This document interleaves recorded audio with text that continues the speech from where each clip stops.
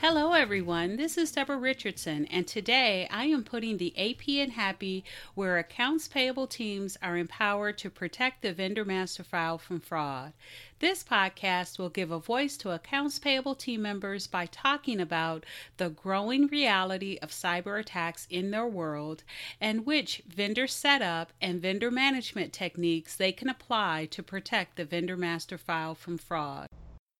Stay tuned. Has your company experienced a fraudulent payment? Whether the answer is yes or no, you will want to implement these 4 steps to prevent fraudulent payments resulting from cybercriminals redirecting legitimate vendor payments to their bank account. And listen for the critical step that most companies leave out.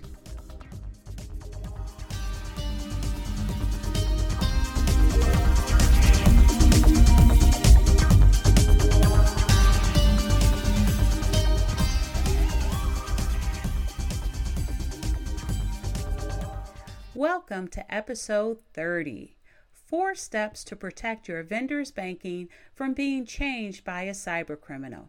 It includes a critical step most companies leave out. Increasingly, this is becoming a familiar scenario. A vendor contacts the accounts payable team to say that they have not received their funds. Accounts payable researches and find that they did pay the invoice. But when the vendor insists they have not been paid, accounts payable then verifies the vendor's bank account where the money was sent, only to discover it was not the vendor's bank account. Then the accounts payable team does more research to find out that a cybercriminal was successful in getting their accounts payable team to change the vendor's bank account, resulting in a fraudulent payment.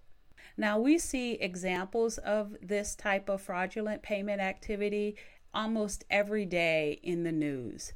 This scenario was reported to have occurred with the Scott County Schools back in April, where they initially lost $3.7 million to a cybercriminal. Now, in this case, they were able to work with their bank to recover the funds, although that is not a guarantee, and many companies lose the entire amount of the fraudulent payment. Now, the article did not go into detail, but it indicated that Scott County Schools put safeguards into place following the incident. Another example is with the city of El Paso, Texas. It was also in April, and they discovered that they sent 2 payments, a $2.9 million and a $300,000 to a fraudster, but they only recovered $1.6 million of the $2.9 million payment and $292,000 of the $300,000 payment. Following this incident, they implemented verifying with the vendor before changing any banking information. And I'm curious as to whether or not that was the same control or step that Scott County Schools implemented. Check the show notes for links to the 2 articles for Scott County Schools and the 1 article for City of El Paso, Texas. Now, whether your company has been the victim of the same scenario or a breach of vendor-sensitive data, such as the tax ID or banking information, these 4 steps will reduce the potential of sending fraudulent payments. So let's get started. And I am referring to changing an existing vendor's banking information. So the first step is to create a branded vendor banking form. And what I mean by branded is make sure you have your company name, your company logo, and require that form to be submitted for all bank changes. So no longer will you accept banking information in the body of an email. And plus, an email with banking details does not provide the authentication criteria that you can build into the form. And speaking of that, require authentication on the form. So what does that mean?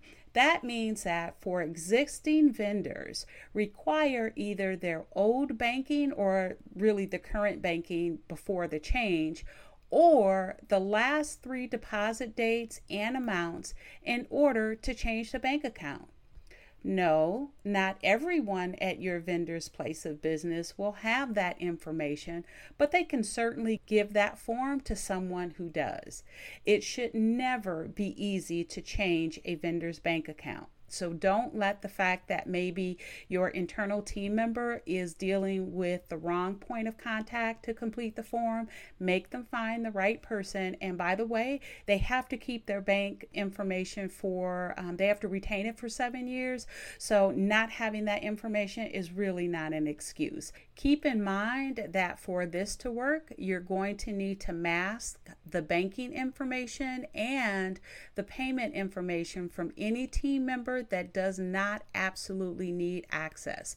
We are talking about least privilege access. You don't want the cyber criminal getting the bank account or payment information from Helpful Sally in another department and then coming back and using it to authenticate on the form. The other thing you'll want to do is you'll want to change it every year, and yes, every year, so you or your team can be on alert if they receive an old form. That can be a trigger that the request is fraudulent. Now, if you or your team member receives an old form, no problem. Create a new email, type in the email address you have on file in the vendor record, and request the vendor complete the new form. If the vendor doesn't know what you're talking about when they receive the form, then you have your answer. And you have prevented a potential fraudulent payment. Now, the last thing that I'm going to say about the form is that you need to require a signature. You can accept a wet signature or a digital signature, but be careful when creating a PDF form with a digital signature built into the form. For some users, Windows 10 defaults PDF files to Microsoft Edge, and that can cause an error when they try to open a form. So avoid the emails, the calls from the vendors saying that they cannot open the form, and just remove the digital signature feature and let those vendors that have a digital signature tool sign digitally, and if they do, require that the signature has a date and or a pin affixed so you can make sure that it wasn't just typed in. Okay, so moving to step number 2. Now, this is the critical step that most companies leave out, and probably because they are unaware that the service exists. But step 2 is to confirm the bank account number and bank account name matches bank records. So just like you confirm that the vendor's legal name and tax ID matches IRS records, you can confirm that the bank account number and bank account name match. Well, how do you do that? So if your company banks at Bank of America, BB&T, Capital One, JP Morgan Chase, or Wells Fargo, you may be able to go directly to Early Warning to use the solution directly. If your company does not bank with one of those financial institutions, check out one of the resellers, GIAC Systems. And I'll have the link to both Early Warning and also GIAC Systems in the show notes. And you want to take a look at the products that validate account ownership. Now, both Early Warning and GIAC Systems have a tool that you can go in and do a validation one by one. And I do know that they also have APIs that you can use to automate that process if you have a supplier portal or an internal system that you can integrate. So check them out and see what works best for your company. Okay, so moving on to step 3. And yes, this is contact the vendor to confirm the change. And I know this is the step that most people put into place, but I want to just make sure that you understand this should be a part of a 4-step process. And it's number 3 because first you have to make sure that you collect the information and the right information on the branded vendor banking form, and then you have to validate that information. And so if step 1 or step 2 fails, you may determine that there is no need to contact the vendor. You may be contacting your information security team or your IT team because you may have realized that that banking request came from a fraudulent source. But let's assume that you received a valid form and there was a confirmation that the bank account number and the bank account name matched. You then contact the vendor to confirm the change. Now, the best way, and it should be your first way, is to just call the vendor. Pick up the phone, call the vendor, and verify the change. If you don't have a phone number or the vendor didn't answer, create a new email to the vendor's email address that you currently have on file. And remember, when you reach out to the vendor, either by phone or by email, do not include the details of the banking information. You need only say that you want to confirm that a request has been received to update the banking information.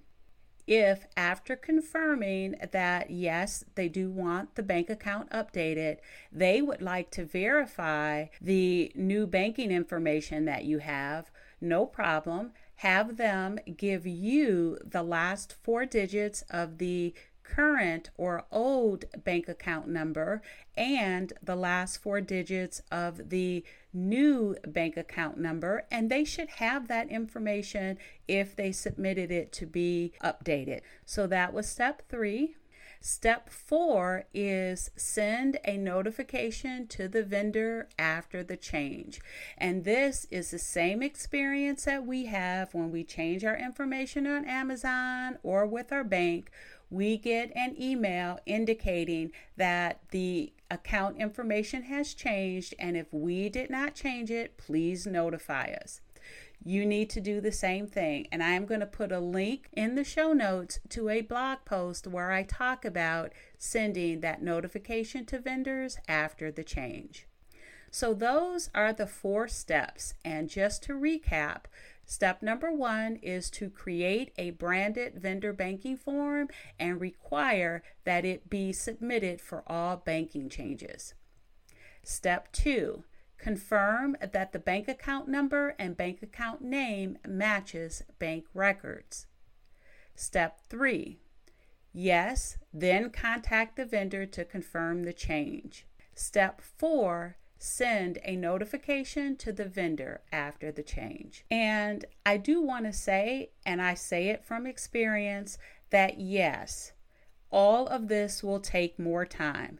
You or your employees may not be happy about the additional work that is involved, but understand that it should take more time since you are protecting your company's assets by protecting the vendor master file from fraud. You want to be efficient? Implement a vendor self-registration portal and make sure it includes vendor authentication, masking of the bank account and tax ID. Make sure it includes required validations and vendor notifications. That way, the vendor can authenticate themselves, then update their own bank account, and the system can validate it and then send them a confirmation of the change. Now, if you already have a vendor self-registration portal and it's missing some of these elements, you're going to need to supplement it by having a team member perform whatever is missing. And don't forget, you still have the option of using AI, artificial intelligence, or RPA, robotics process automation, to automate some of these manual tasks. That's sending a notification to the vendor after the change. That could be something that you can automate within your ERP, especially if you don't have a vendor self-registration portal. Oh, and for all the check payers out there, I didn't forget about you. You're not safe either. Yes, cyber criminals reroute check payments by changing vendor remit addresses all the time, the same way they change the vendor's banking information. And what about changes to the data that we use to confirm? What controls should you implement to ensure that a cyber criminal is not fraudulently updating the telephone number or the email address that you use to confirm a change? That will be the topic of next week's podcast. I also want to give you the opportunity to reach out to me. So if your department has another validation or another way to confirm, I would love to hear about it. Email me at Deborah, DEBRA, at DEBRARICHARDSON.com. So that's Deborah at DeborahRRichardson.com. Thanks, everyone. I hope you enjoyed the 30th episode of the Putting the AP in Happy podcast, where accounts payable teams are empowered to protect the vendor master file from fraud. Don't forget to check the show notes for the links to the articles and services mentioned. If you enjoyed this episode, consider subscribing and writing a review of my podcast on the platform that you use to listen. Stay happy.